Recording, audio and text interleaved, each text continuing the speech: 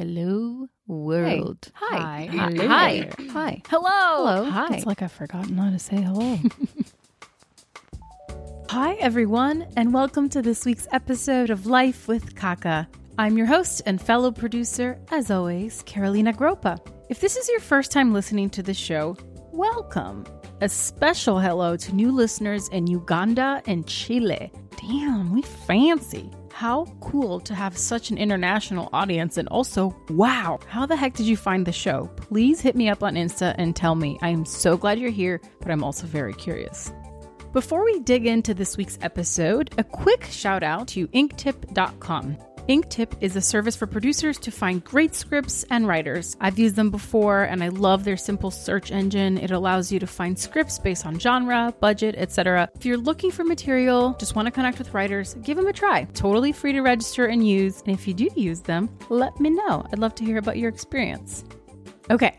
So, Britt Robertson and Wissam Kish are two faces you may immediately recognize. They have built impressive careers for themselves as actors, but they have been hungry to explore the other sides of their creativity. This dynamic duo met on the set of Shondaland's For the People on ABC, which unfortunately only lasted 2 seasons. I have personally known Wissam for many years, and I have witnessed his relentless hustle, dedication, and commitment to his craft. He is truly a unique and inspiring oddball of an individual, and I am grateful to call him a friend. A side note / shameless plug, Wissam also hosts a great podcast on iAdobe Radio called Wissam's World, and I got to be a guest last year. I'll include a link to that in the blog. Talent clearly runs in his family, so when his brother, William, who's a musician, wanted to make his first music video, he naturally hit Wissam up to direct, who then naturally hit up Britt to produce. This music video went on to become Wissam's directorial debut. Britt, on the other hand, has been working as an actor for almost 20 years. She admits to being a bit bored by acting recently, and how producing has become a welcomed challenge. The hour I spent with Britt and Wissam truly showcases how supportive they are of each other and that they know how to have fun, even through the inevitable highs and lows of production, of life, and that's the stuff dreams are made of, if you ask me. So, this week we discuss going outside your comfort zone, the importance of preparation, and advice to actors who want to get into producing. If you're ready, let's hear from Britt and Wissam. Yeah, you won't be speaking out of turn by saying that he fully produced this music video. Okay. Yeah. All right. I'm just making sure. No, for sure. Because I kind of look up to Britt. Okay, so let's take this to the beginning, which for the purposes of this... Are we starting now? Yeah, we're starting. We just go right in. Oh, shit. Okay. We're in it. I will be good. Please be good. Okay. Tell our listeners how you guys met. Well, Wissam and I met on a show called For the People, and I remember when I met you, I remember the day, because he was already cast. They had a cast when they did the pilot, and then I came on board the show after the fact, once it had already been picked up to series. And I remember meeting you for the first time. And I remember, actually, I just want to say this part because I think it's important and crucial to the dynamic that we hold here. So the first time I met you, I was like, oh, I don't get this guy. Like, I do not. Have I ever told you this? No! Oh, yeah. Wait. So I'm getting an exclusive? Yeah, you totally. I The can't trades believe are I've going never to go told you crazy. this. Okay, this is so awesome. Because it's a hard thing to really articulate. But the first time I met you, I was like, oh, this is like one of those guys who like shows up and is sort of trying to be this person that isn't authentic. Like, I just thought everything you were bringing to the table, there was no way that it was like truly who you were. Like, there's no way he's like, I forget what it was. You know, you came in like I think you had your toe shoes on and you were like going to work out. You just come from the mountain. It was like, oh, he's so put together. He has so much happening in his world. It's like clearly for show. I know. Does that make you sad? Sad's not the right word. What's the A little word? self-conscious, but I mean, it's just who I am. It's nothing like I was faking it. Here's the thing. So because I was like a child actor, I've been doing this since I was a child. I walk into a room and immediately start putting people in boxes, which is like a terrible habit of mine. But I did that, especially because I was the only real new person, except for Jazz, in this dynamic of people who already know each other and already have like a an established relationship with each other. So I just started being like, okay, who's my ally here? Like, who can I be friends with? And immediately I just put you in this box of like, nah, he's not true to himself. He hasn't figured it out yet. But here's the thing. We Sam became this thing that I was so curious about. By the end of that, even that day, I was like, he's not the guy that he's not meant for the box that I tried to put him in. And he truly is. Then, over time I realized like, oh no, he's just like a super passionate, really motivated guy who's like going to take charge of his life in whatever way he can. And there's all these and that's why I became so fascinated by you and like legitimately obsessed at a certain point that I was like, do you mind if I write a short for you to start? Like it became next level. Wow. But yeah, so long story short, we first met on the show. I didn't quite know that we would come so far and still be friends now, even that the show's over. But you're the coolest, and I still don't even understand you entirely. But maybe I don't think anyone does, but that's part of the We Sam charm. Right? Right? I love that. I love that mystery. So much mystery still to this day. How does that make you feel, hearing all of this? It makes me honestly happy because I like Britt a lot, and she's. It'd be really awkward if you didn't, like, I know. recording this. Yeah. No, I really enjoyed Britt. When I first met you, I don't know the exact moments, but I remember throwing a joke out there, and my jokes are very specific type of humor, and she laughed or something, and I was like, oh, cool, she gets me. And Jasmine, the same thing. I was like, oh, cool, they understand my humor. I'm not going to feel weird saying weird things every now and then. But, I feel great because I know Britt was super talented, was watching her act, and I was really impressed with the amount of preparation she was trying to put into the role. I was like, oh, thank God, like these are all real actors on set and everything like that. Is that usually not the case?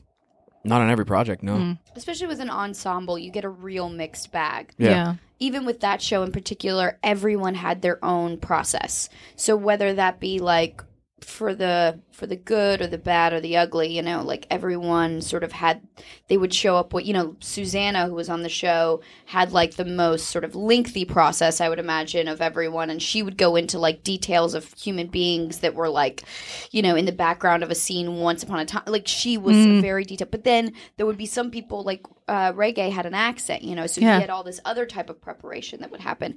And everyone just had like their different sort of, for me, this was like the most difficult show I had ever done. In terms of the dialogue and just I didn't go to college, so like trying to show up and be a lawyer every day was acting challenge. Yeah. I mean, just figuring out what I was saying alone was like, anyone? So I think it's different to know, or it's sometimes hard to understand what everyone's process is. But I appreciate they thought I was good at the acting. Oh yeah, I think you're really good too, dude. Yeah, and then our friendship blossomed. She was saying stuff like, we should like work out together. And whenever somebody says that to me, I don't have like normal workouts because I'm a psycho, right? And I can't tell the listeners what you do, please. I like to run before the sun comes up in the morning, about an hour, up one of the Griffith Park trails, so I can run up in the dark and see the sunrise, do my meditation and prayers. And it's very difficult. It's a little scary, and I like that. I like intense workouts to push me physically and mentally. And I feel better afterwards. It gives me a little edge and kills my anxiety that I have. What's that? Anxiety. We're going to get to that. I'm very excited. Excellent. Yeah. And then when Britt was like, yeah, we should work out. I'm like, all right, we could do a cardio workout. Was it the 100 floors? Was that the first time or? Oh, yeah. We did 100 flights. Yeah. On the Stairmaster. Yeah. As fast as you can. That's like the goal. And I wasn't really working out at that time, by the way. And I was just like... So you just went into the deep end. I was trying to, like, get back into it. And I was like, okay, I just need a WOB, like a workout buddy. And I tried to saddle up next to this guy. And I was like, okay, yeah, this is, like, next level. I haven't done the hikes. I'm not, like, there yet. But if you can get me in a gym, I will, like... go until I pass out. But the hiking, I don't have like a ton of, I'm not like super into cardio, outdoor. Maybe that's my, I don't know. I'm going to stop there. No, she kills it. No, you're being modest right now. She actually kept up with me pretty well. Yeah. I was actually pleasantly surprised. And then she sometimes works out twice a day, when she's Wow. really in the zone, and that's something extremely impressive. How do you do that? Asking for a friend. I'm the friend. I only started doing it really because I'm such an all or nothing human being with everything that I do. And I was kind of terrified that if I stopped, I wouldn't start back. And so then I just started being like, okay, I want to do yoga once a week. I want to do a Pilates class once a week. I wanted to do yoga or hiking once a week. I want to do all these things like once a week. I wanted to box.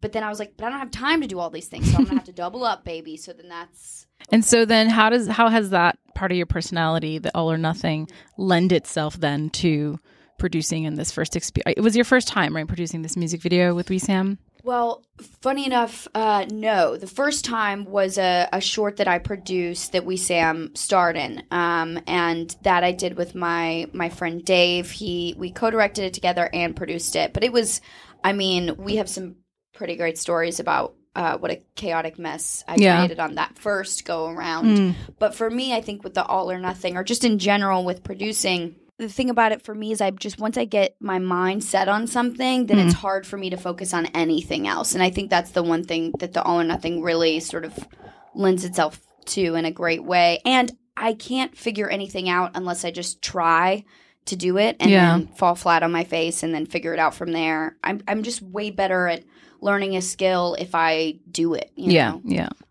And mess up a lot. Like I'm really good at messing up. And I think producing lends itself to that, and it attracts people who I think are cut from that cloth, where you're just going to be thrown into the fire and you're going to figure shit out and you're going to get it done, you know, and you're going to learn from every project. I think some of the best producers I've met actually were actors first, were artists first, and they sort of understand the microcosm of the creative and then learn all the other hard skills and find a way to like do that to the best of their ability, and you get a little bit better every single time. Yeah, I think in particular on this project, and even Little Fig, the first one that I did, finding people that I want to work with all day, every day, you know, and collaborate with, and people who elevate sort of my skill level and want me to be you know, they like I want to show up for him and I want to do a great job for him because I believe in the thing that he's doing and vice versa. And what's been cool about this is just finding all the different people in the different departments who are the same way, just elevating, you know, our game and the storytelling aspect of it. Yeah. 100%. So then you decided to direct this music video for your brother. Right. And you reach out to Britt and you say, be my producer. Let's produce together. Kind of. We were actually just sitting down talking. And I remember that specifically. Like, we were wanting something to do. Because Britt shares that kind of antsiness that we get whenever we're not working so much. I got to be always doing something. Lo and behold, as soon as we decide to do this project, I get really busy. I start working on Good Girls. And then I'm like, oh, okay. But, I asked Britt, you know, can you help me produce this? And what's awesome about Britt is she is this awesome counterpart to me where she does the stuff that I am not skilled at currently and I do not want to do in terms of producing. The paperwork side, the finding out the rules with SAG, the what else are we going through? I mean, a lot of it, and that's the stuff that scheduling. I love. I love building a call sheet. I love building a budget. I love doing a scheduling. I love finding out rules. I love dealing with caps. I love dealing with unions. I love assembling a crew. I love all of that stuff. Yeah. And what Wissam's really great at is all of the sort of creative stuff. And he was, you know, because here's the thing, it's sort of, especially when you're producing something like this that's small and nobody's getting paid and you're just like making something, you kind of have to start like, you know, divvying up roles, you know, and like, okay, so you're going to talk with Ryan, the DP, and then you guys are going to figure out what equipment you're going to want, and then I will make sure that you get the equipment, or we'll find the people who do have it, or we'll find out what kind of things you need, whether it be, you know, at one point we were thinking about like drones, or do you want a green screen for this? It's like all of that stuff. Yeah. It was a big collaboration. Absolutely. Describing the work relationship between Britt and I, the best way I can do it or explain it is this. She offers me and shows me the parameters, the borders, the limits of what we can do, and I thrive on that structure and working within those parameters. And that's where I find my creativity blossoms, actually, whenever we actually have some constricting sections. Yes. And it's funny because if it was more open-ended, I feel like I wouldn't be as creative. And that's why I think for any producers out there listening, if you're on a tight budget, that's awesome. Work within those constraints. Yeah. You're up against the ropes. Let's see what you got now. The underdog. I like that kind of mentality. That's where I feel the most creative side comes out of me. And we just mesh well, you know? And we communicate very well, I feel like. Yes. One of my favorite moments that we had on the shoot was because I like sort of protecting people, you know, and we had a minor on our set. So she was like, I think she'd graduated from school, so we didn't need like a tutor or anything like that. But there were some, you know, certain things, and you just want to be respectful of like taking advantage of someone who's giving their time, and, you know, and her dad was there, and so everyone was protected. But I especially wanted to make sure that she was, you know, getting lunch and getting snacks, and she had everything she needed, and she felt comfortable with the hair and makeup people and the wardrobe. I mean, this girl was amazing. I haven't worked with a 17-year-old that was that professional and like showed up. Indiana Massara was her name. Absolutely. And she was really, really good. But he would come to me and he'd be like, okay, this is what I want. I'd be like, okay, but I need her to have like, you know, a 30-minute break so she can just like sit down and we're not, you know, moving her from location to location to location so that she's like in the right headspace. I just wanted to make sure that everybody was protected in the situation. And Sam would come to me and be like, this is what I want. This is how I need to get it. You know, I want to be on the beach by 4:42. So whatever that means, whatever you need to make happen, then that's all that I want. So he would tell me what he wanted from me, and then I would try to facilitate with everything. I love that dynamic a little bit of knowing what you needed and then how to like make it happen within the confines of like the production and making sure that everyone was safe and comfortable. And I feel like we did that. 100%. But the one moment that I did love was when we were sort of trying to get one specific beat with your brother, and it was right when Indiana was showing up and everybody was like having a good time and like hanging out, and he was like, okay, we're gonna need quiet on the set, can you like usher everybody out? And I was like, I can do that. I can do that for you. And I moved everybody out here, and I was like, okay, I just gave him exactly what he wanted. And it's so simple, but it's like so rewarding, you know? It's all about those moments that accumulate throughout the day that just make me want to keep doing it.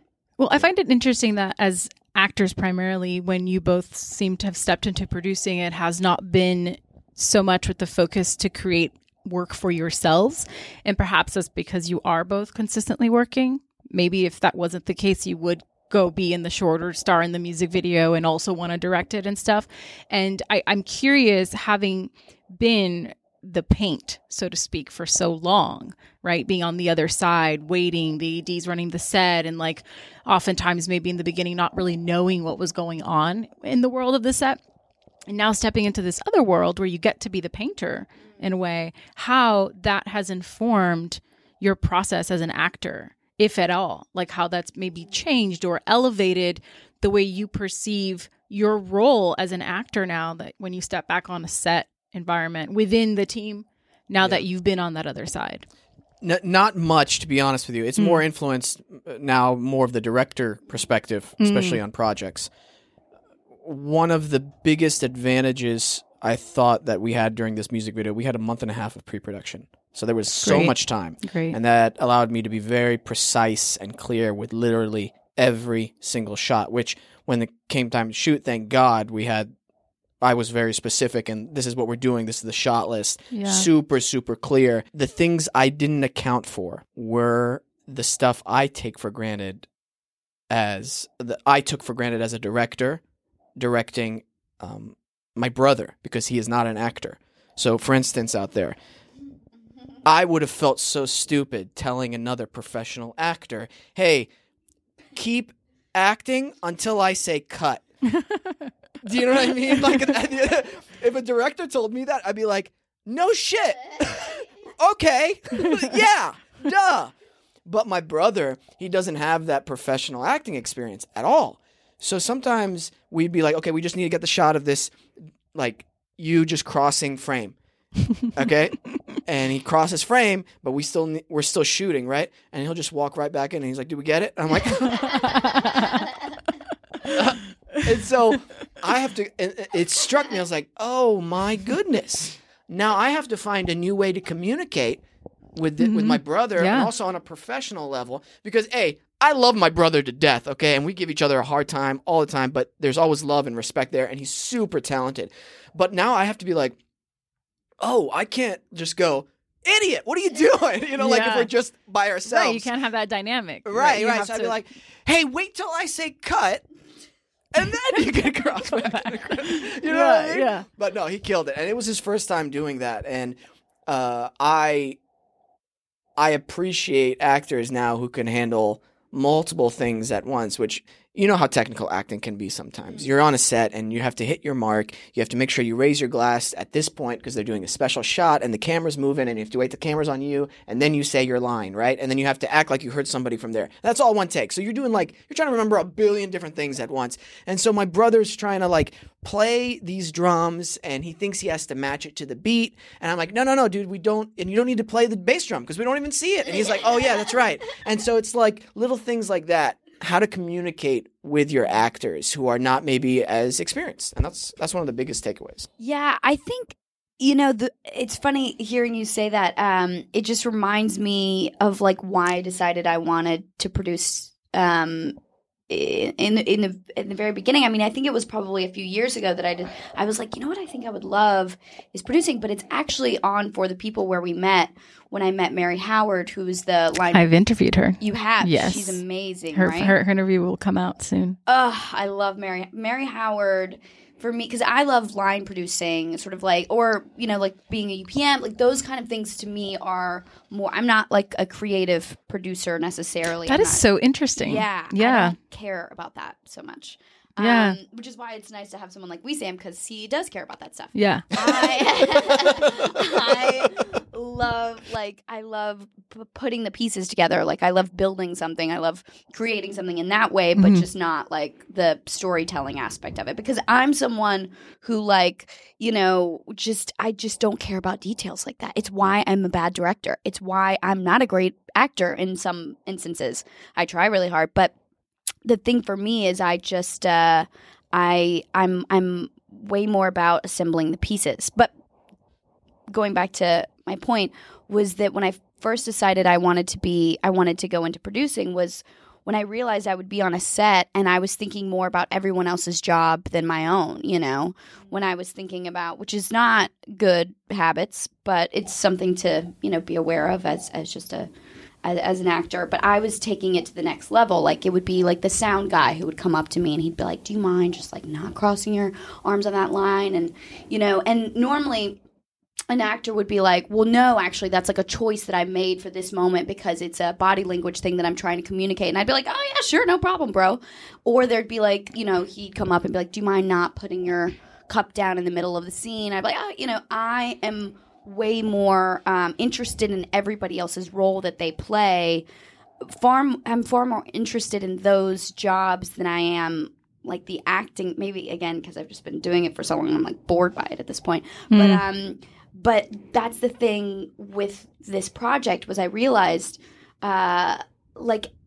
it's easy for me to do this job now because it just comes naturally to me. I am taking in consideration the costume designer and the hair and makeup and I'm thinking about, the sound, or in this case, there wasn't really a sound issue that we had to think about, but we're thinking about set design and all of these other aspects of the storytelling process. I'm far more concerned with those things, and it really it's nice in this instance because I get to use that as a tool, and it's yeah.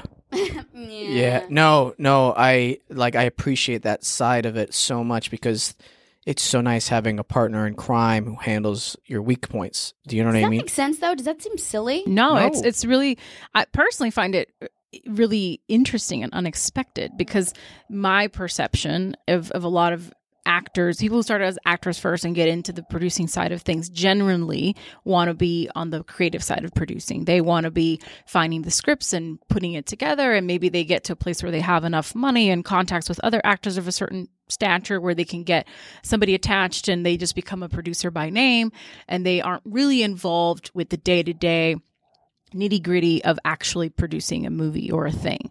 And part of why I wanted to start this podcast is because there are so many types of producers that all have important roles at different moments in time of anything's life, that I think it's important to validate that all parts of that are important, right? So without a person who is the creative, who does create the sandbox for which you can play in, like, you don't have a job to do. So it all lends itself to the other thing. And so I find it really interesting. And I remember when I first started producing, because I was an actor. I guess I could say I'm still an actor, though I haven't really stretched that in a while, but that's for my therapist. So like, I had started producing on my own and just like was doing it. I didn't know what I was doing really. I was just figuring it out. I was just like, I don't know, but it can't be that difficult. I'm going to figure it out. Right. But it wasn't until I had been producing enough things that I then booked a commercial and I got back on set just as an actor. And it felt so foreign to go from being the person who knew everything that was happening and what time the trucks are going to get there and what time the trailers are going to land. And okay, like all of the world that exists before an actor steps on set to go to hair and makeup and start their day. And I had been a part of that world for so long. And so when I stepped on this set, I felt so empowered as an actor because I thought, I know every single thing that's happening on this set, not the political nitty gritty stuff, but I know everybody's jobs. I know the sort of energy flow of when things are good. And I know if I'm on camera, I can't be at monitor. I don't know what's happening at monitor, but I know that when they tell me to pause and they're discussing notes and the note comes back from the AD, I know the conversations that are happening in that room because I've been in that room. And so I have more confidence as an actor to hit my line, to just kind of hit it and not really, at least this was my experience because I had never really been on professional sets before. So I used to get very overwhelmed by the sheer amount of people and what they were all doing and everybody's looking at you. And you start to learn that none of that stuff really is about you. Like the focus puller doesn't care about your performance. He just wants to make sure it's in focus, And so it was a really empowering feeling for me to go like, I love this newfound sort of realization that I can now step on a set and no matter what role I'm playing, I feel empowered that I've done like all of these kind of jobs and I understand the nuances of it, And so that's what it was like for me. And so when I started producing, it was to create opportunities for myself as an actor. And then the doors sort of started opening and the path unfolded in a very, I'm very grateful for the way it's unfolded. I've been a part of incredible projects, but sort of long story short to my point is that I like to be so interested in the nitty gritty of it. To me, that's quite fascinating because I haven't met many other people who that was their into it, if that makes sense. Yeah, I mean, I think for a long time I've been trying to figure out a way to be a storyteller without acting because I go through really gnarly phases where I just have no interest or motivation to act at all. Or there's just nothing that's like exciting me or inspiring me And so for a long time, I've been trying to figure out like, okay, well then what's another way I can contribute, Yeah. And I thought it was going to be directing. And then I realized like, oh no, I'm a terrible director. I understand the job of a director and I get that. But it's not what my skill set is made for really. Yeah. And even the thing with like, having this sort of experience where I do get to take on this role that I am more interested in, this like sort of producing world that I've been dipping my toe into. We started working on the music video while I was shooting something in Nova Scotia. And I remember I was working on just stuff that Sam and I would talk about over the phone. And then I would go on to a set where I had to be acting. And I would ask the director, like, okay, well, are you going to be shooting this handheld or what's the frame? Do I need to be sort of like smaller with the performance because are you looking for this sort of thing? And I would ask all of these like very technical questions and he would get so frustrated with me and he'd be like, you don't need to worry about that. Why are you worried about all these things? And he would get very frustrated about me worrying about anything other than just acting in the scene. And I get that. I totally get it. And if I was him, I'd be like, yeah, stop it. That's my job. But it really just proves its point to me over and over and over again, which is that like, I don't know that I'm going to be acting forever. I think I've got to live in this world somewhere, somehow. Yeah. At some point. Mm. I don't know. Very interesting. Right? Yeah. Yeah. Will you guys I haven't asked this yet. So will you define a producer? For me, it's like building a team to tell a story, you know, and it's putting the pieces together. That's how I always describe it. Like I like assembling. It's like I'm putting the Monopoly board game together, and then at the end of it, we'll all get to play and sort of capture it and see what happens. Yeah. You know. Yeah. Producing, Yes. for me, Yes. is the creative force behind the foundation of the project. That's all I have to say to that. So succinct. Yeah. He's a smart man, and He is uses a smart words. Dude, man. I'm so smart. He's a smart Yeah. man. I I'm think like, it's like the smartest person. Yeah, I Loves think words. it's the beanie. Maybe that's the thing. It just screams film. Yeah, it really know? it really does. It screams like independent filmmaker. Yeah. It screams for me someone who doesn't want to deal with my luscious hair every morning. Oh, I'm sorry. Yeah, keep it back on. You guys Oh, don't this have to isn't take- videotape? No, Oh, well then what are we doing this for? just for my own pleasure. What is producing? How do you define it? Oh, no one's ever turned that around on me. Back to you, baby. before. Oh, high five. Nope. To me, producing it comes in all shades, and I think you're an executor at its core, and you're getting all. good. Yeah, you're just a person executing, and so sometimes you're executing notes on a script, or executing a deal, or you're executing hiring, assembling a team, or you're executing having to fire someone. Like, it just has so many shades, and it all depends on what role you play on a specific project, and it changes and it morphs depending on various variables. And so I think it's a leader who executes and who can essentially, like, you're not driving the ship. You don't drive a ship, you steer a ship. You're not steering the ship, but you're the co-captain. You know what I mean? You're there by the side of the director the whole time, making sure you're going where you need to go. And that's at its core what I think it means. There's a responsibility we have as producers to create an experience for our collaborators, because I call my crew collaborators. I don't think anyone's job is less important than. I don't think, like, even the PA who's a runner, like, everything is connected in some way. Being a person who can lead the troops, but also do it from a place of integrity and kindness, and still keeping people on time, on track, on budget. Like, I think that's the ultimate goal. And so for me, when someone steps on one of my sets and they say, well, there's such a good vibe here. Like, everything's just happening. It's all getting done. We're not saving lives. There is a sense of urgency, but there's also a sense of reality to what we're doing. And everybody just has a great attitude about it all. And I think that's like what you were saying, the hand selecting of the right people to put together in a room to play the game. Otherwise, if you have the wrong people playing Monopoly, it sucks. But nobody wants to watch that game. Nobody wants to watch that game, It's a right? long game. So it's It's a finding big the right commitment. partners, and that just takes time. Producing is just scene work. It's no different than acting. The only difference is you're playing yourself.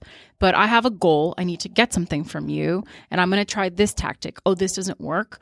Okay, I'm going to try this tactic. And the communication tool I use to communicate with Britt is going to have to be different with how I communicate with you. I may have to be more stern with you to get what I want from you, to collaborate with you, because that's what you require.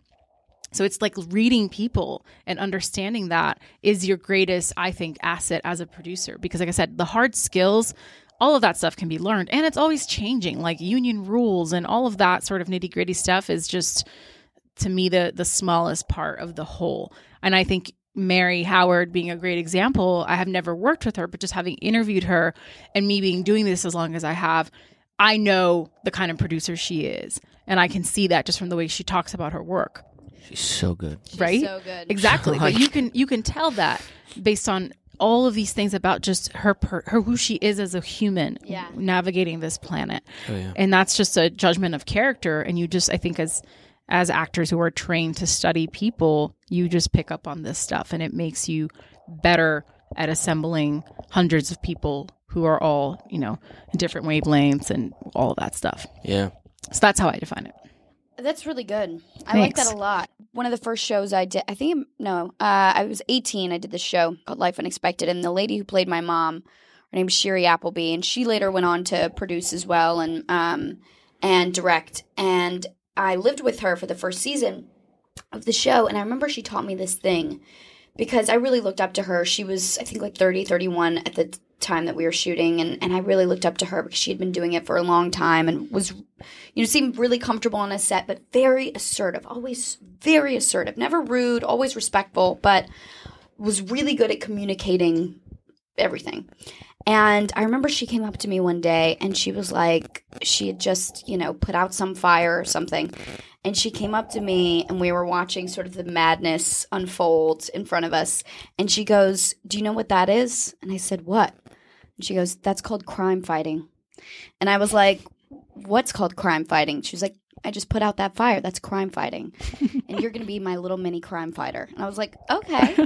And I've taken that on to every show that I've been on ever since then because I love this idea that, like, sometimes, and it's true, I've watched it happen everywhere I go. Like, this happened to me recently on a movie where I had a 3.5-hour prosthetic that they put on me and they had to, like, usher me in. I was blind, couldn't hear anything. They had to, like, put me into this little space. And I remember that in this scene, I was supposed to have like a bruise on my lip. And I just had remembered that nobody put this bruise on my lip. And we were about to shoot. They're like, "Roll sound." And I just said out loud, couldn't see anything, whatever. Did Elizabeth get to step in to put the bruise on my lip to match the other scene? And I couldn't see anything. Again, hear nothing.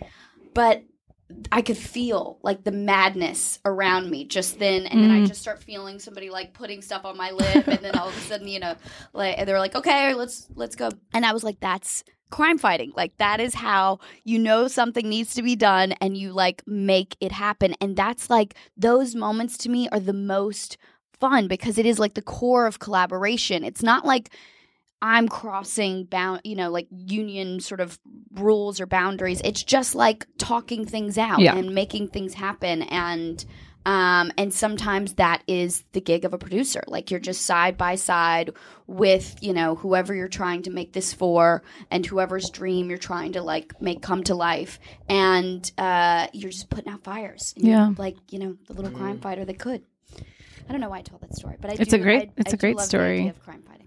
It's a great story. Do you guys think that are there misconceptions that others have, you think, of producers, or maybe that you had before you stepped into this side of things?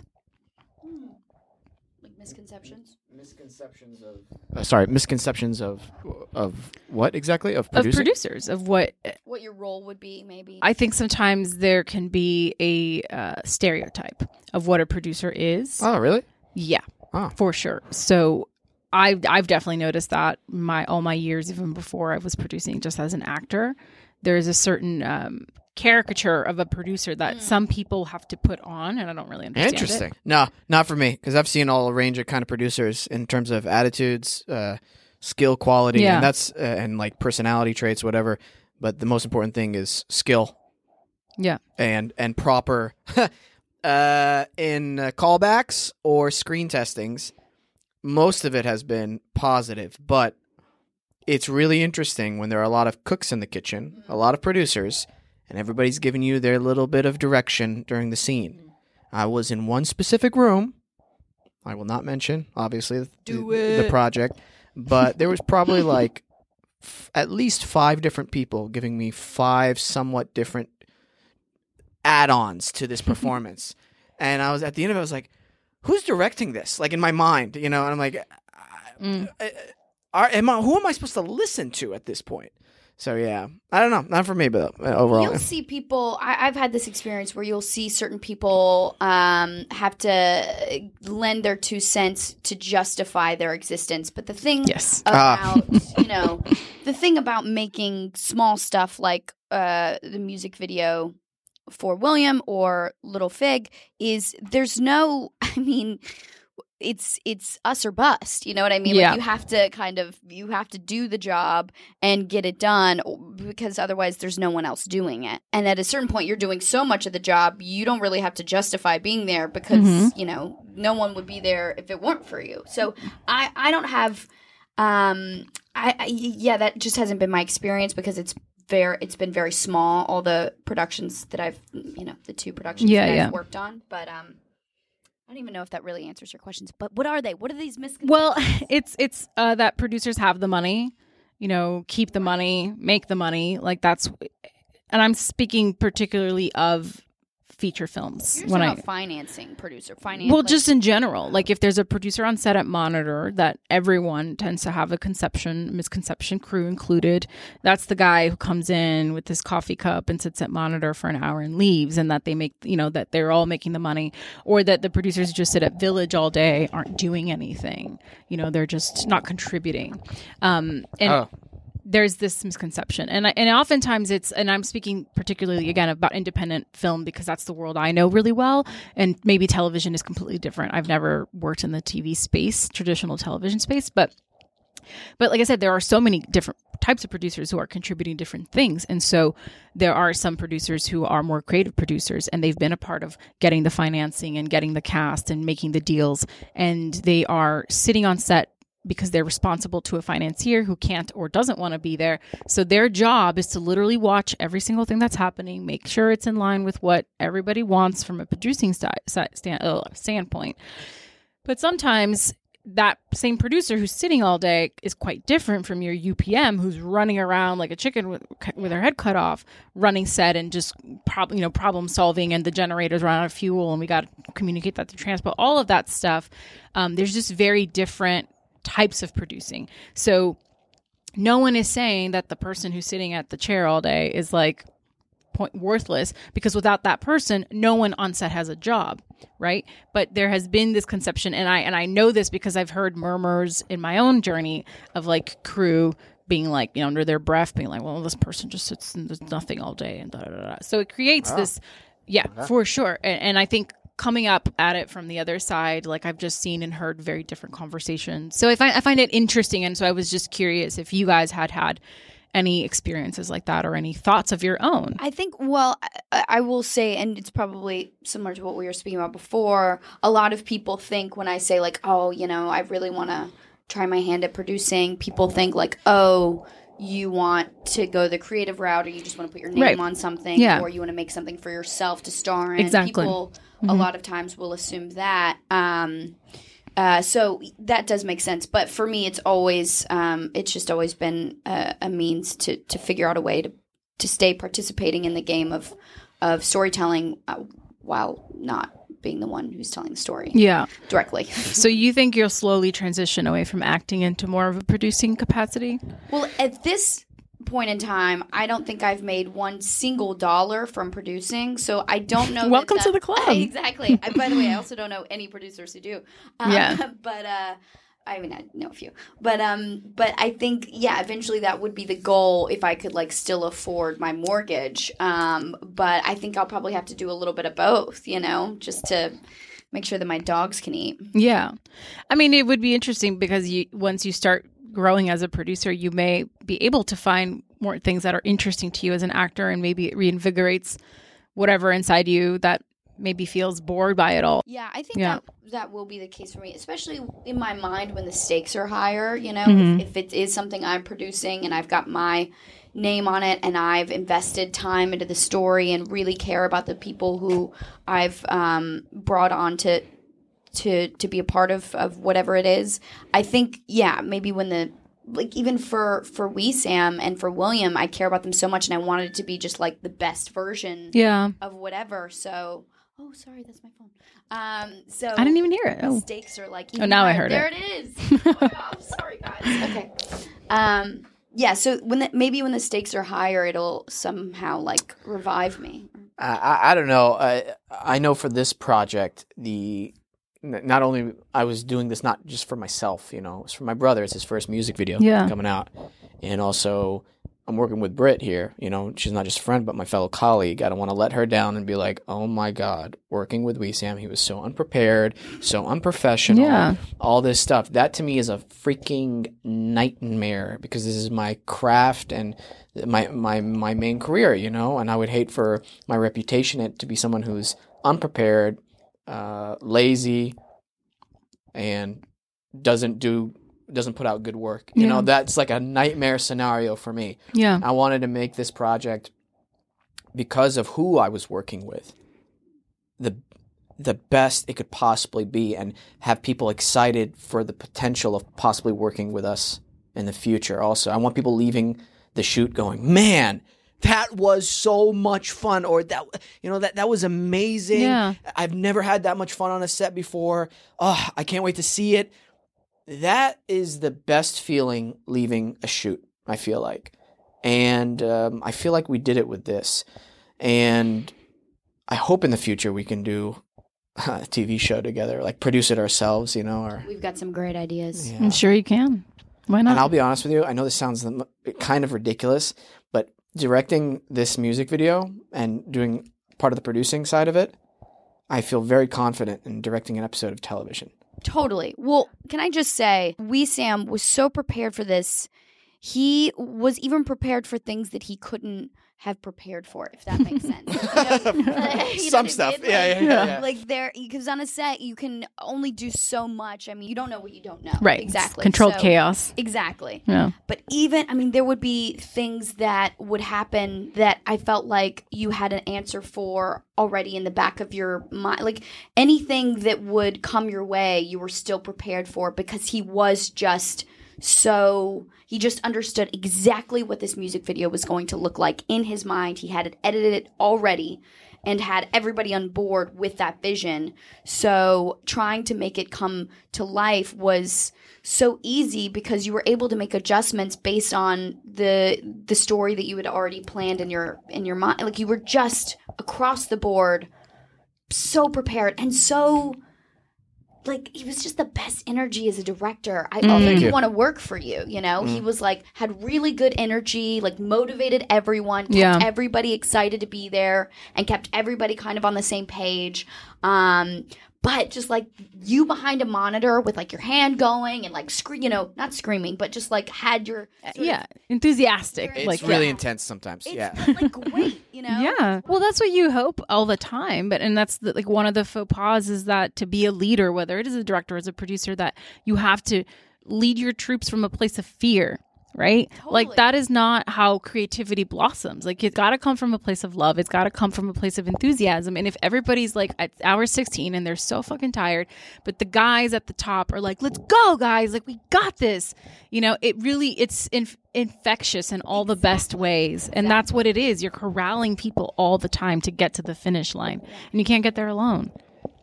There's a cool story I would like to tell. And I don't think I've ever told this story before. Oh, no. It's a good one. So that kind of energy, at the monitor of kind of I don't want to say manipulating because it implies a bad thing, but controlling or guiding the performers. Directing, perhaps, would be a word. Maybe. Do you know what I mean? But it's a fine line. I feel like directing is because. Again, it depends on the situation. Sometimes you really have to be in control if it's really technical or whatever. But sometimes you've got to play this controlled chaos kind of thing and let the performer do his organic or her organic thing without, pushing too much. So one of the first times I enjoyed actually coaching or teaching, I realized, was during Taekwondo. William was in we were doing a tournament in Oklahoma, and this just popped into my head. I just totally forgot about this until now. He was sparring with this dude who was way bigger than him, and this is before William had his growth spurt. He's 6'1" or 6'2", William, and I knew William was good, but he was very nervous fighting this guy, and there was only 2 rounds for this, and after the first round, he was getting pushed around a little bit. The guy was using his weight, and I remember just telling him something to the effect of you are a lion, you know what I mean, and getting him so pumped up, and because I saw that in him, but he didn't see it, right, and getting him really worked up, almost I was fighting in there, right, and then when the fight started, kind of telling him screaming at the sidelines, really. I know what this is. And then him just opening up on this dude. Yeah. two different fighters from round 1 to round 2, and that got me so pumped up and happy and proud of him, and so that's where I love bringing out the best in people and their performance, and that's why I cannot be not intense at a monitor. Otherwise, we want that out of you. Yes. It's why I asked you to be my workout buddy, my WOB, because when My I'm, WOB. when I'm on like flight 99 and I got to make it to 100, he's telling me stories about some ancient monk in a tree, and I'm like, yes, whatever it takes, and that's like motivating. It's infectious. It's infectious, but it's about where that comes from, right? The source of that. And that is from a place of love and support and all of these really amazing qualities. So the intensity is coming from that, as opposed to someone who is insecure, who it becomes the sort of archetype of your demon director who is just a nightmare to be around. And I want to eradicate this idea of this lone genius and this like tortured artist, and that we have to be terrible to each other to create art. oh man. So don't need it. Sorry, real quick. I worked on a project. I was doing it was a favor for a group of friends. They were doing their project, and director was a little bit amateur. It was fine. I was working with him, and then the DP decides to give me a direction as well. And I remember going, I'm sorry.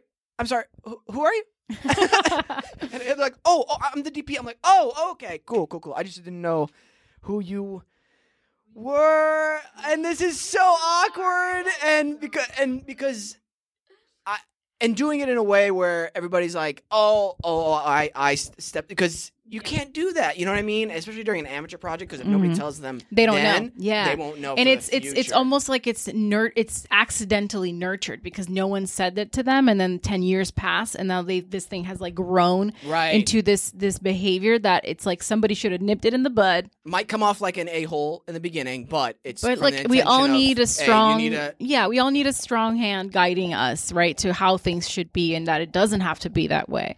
And I Right. think it takes that courage and knowing like your place to be like, wait, sorry, what? Yeah, Just exactly. so I understand. Gig, bro, not your gig. Yep. But I want to switch gears for a second. We are getting close to wrapping up. And one of the things I like to talk about on this show. So the title of the show is Life with Kaka, which is life with me, but it really speaks to the messy parts of life, right? The messy parts of our journeys. And I'm personally obsessed with this idea because of my own struggles with my own anxiety and my own cycles of like spiraling when I'm not working usually. And so I always like to talk to other creatives about, just moments when you've had lulls in your career. What was it about that period of your life that kept you going? What were some of the things that allowed you to push through those challenges to get you here? That is the question. Yeah, I think I've had a lot of those. A lot of it's to just because as I'm growing as a person in this industry, I'm growing as an actor. I'm my perspective's changed on so many things, and so I feel like I have, what did I used to call them? Lull version of lull. I'd be like, oh, I'm going through I don't know, but yes, a lull of sorts, and I feel like it's what the producing sort of was born out of, actually. But a lot of what brings me out of it is just this idea of expectation that I put on myself. Because I've been given so many great opportunities in my career, in my life in general, I feel like I should be, the best at this, or achieving that, or, this should have turned out like that. If I was a good actor, then this would have been, I have all of these expectations that I put on myself. And usually what gets me out of that sort of like funky time where I feel like I'm not doing the sort of work that I want to be putting out, or not being fulfilled, is just kind of realizing that I don't need to take it so seriously all the time. Like that our jobs, although I do love and I'm very passionate about what I do, and I do take it very seriously, almost to a fault. And so sometimes what I have to do is sit back and relax and just be like, oh, girlfriend, you've got this. Like, what is stressing you out so much? Why do you have all of this expectation? Maybe if you just let it happen, or talk to people, or I mean, I've done that a lot. Like, I remember sitting down with Mary Howard at one point and just like trying to get inspired by something she said, you know, just talking to my friends or people that have gone through the same thing, and just realizing that this is a moment. I've got to like lean into it, come out the other side, and have confidence in my ability to do so. A little bit. Yeah. And I mean, you moved here really young too, right? Like from what I saw on Wikipedia, I don't know how true it is that you've been living on your own since you were 16. Is that true? Even younger. Yeah. I mean, I moved out here when I was like 10 or 11, and my grandmother would start moving back to South Carolina when I was like 14. And I was with family, friends and stuff after the fact. But yeah, I mean, I've been out here for almost 20 years. Yeah. Interesting. This question brings out a lot of different thoughts in me. Yeah. Bring them. I want all of them. I'm trying to simplify this for the people listening. So I'm going to do my best. In 2015, it was the longest period of time I hadn't worked since I first moved to LA. How long was that? Almost a year. I think I did one commercial in between, but that was it. And for me, that was torturous. And then in 2016, I did book a pilot. It didn't go through. Some really horrible things happened. And my brother was moving out, and it was just a lot of stress all at once. It caused me panic attacks, anxiety attacks, and at a certain point, something happened. It snapped in my mind where I was like, no, I'm not going to let this change my life in a bad way. I'm going to still be able to take care of my mom and dad because, you know, they're getting older, and that's a dream of mine. And I was like, nothing's going to stop me. I'm going to book something, and and then I was like, okay, what do I have control over in this business? And as an actor, and I was like, okay, I'm going to do acting like every single day. I'm going to have an acting partner every week where we do our scenes together, and we're going to pick scenes, and we're just going to run them over and over and over again.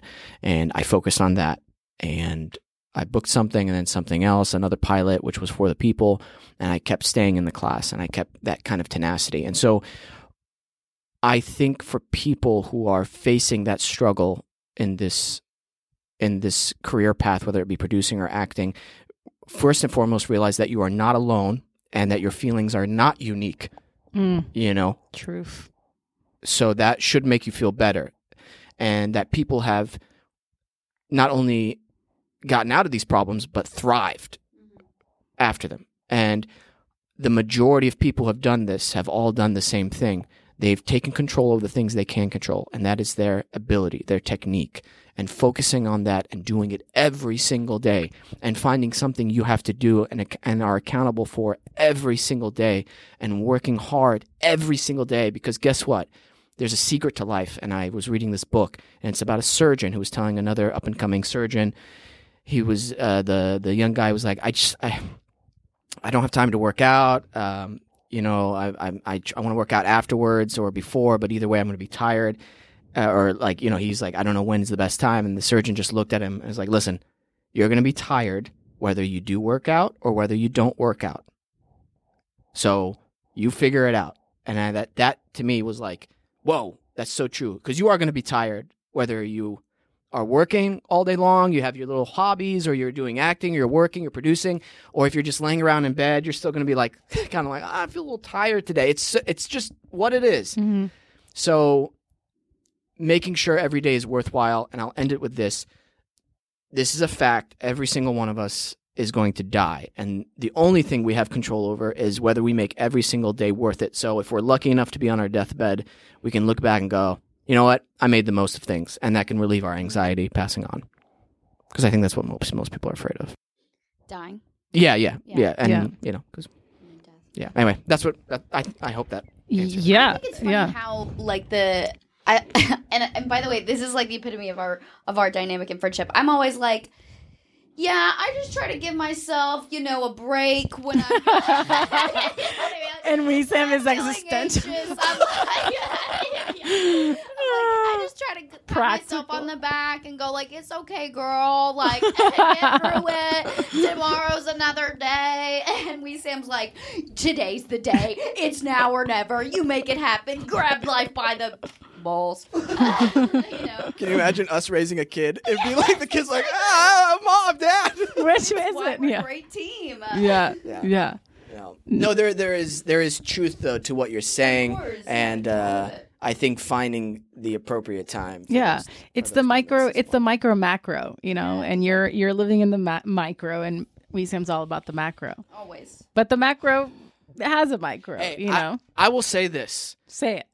If I'm working on a show for like months at a time, as soon as we wrap, whenever I want to take my vacation, I want to take a nice vacation. I'm like the type of guy who was like, okay, let's go to Japan for like 2 weeks and chill. And he did it. So Yeah. that's the kind of like mental state. Yeah. Where when it's time to relax, I'll intensely relax. all or nothing. It's an all or nothing. I love that. No, that's really good. I think you guys said really great things, and that's part of why I started the show, is a sense of feeling like we're all on this journey together, and that it's all hard. You know, I had an acting teacher early on say that it's all hard. You got to pick your hard. You know, all of the disciplines, all of the things. Life is just hard. It really is. But you can just make the best of that experience every day. You know what? You probably don't even know it. You hit on a huge Buddhist saying. What is it? Life is difficult. And when you realize this, it no longer becomes as difficult. Correct.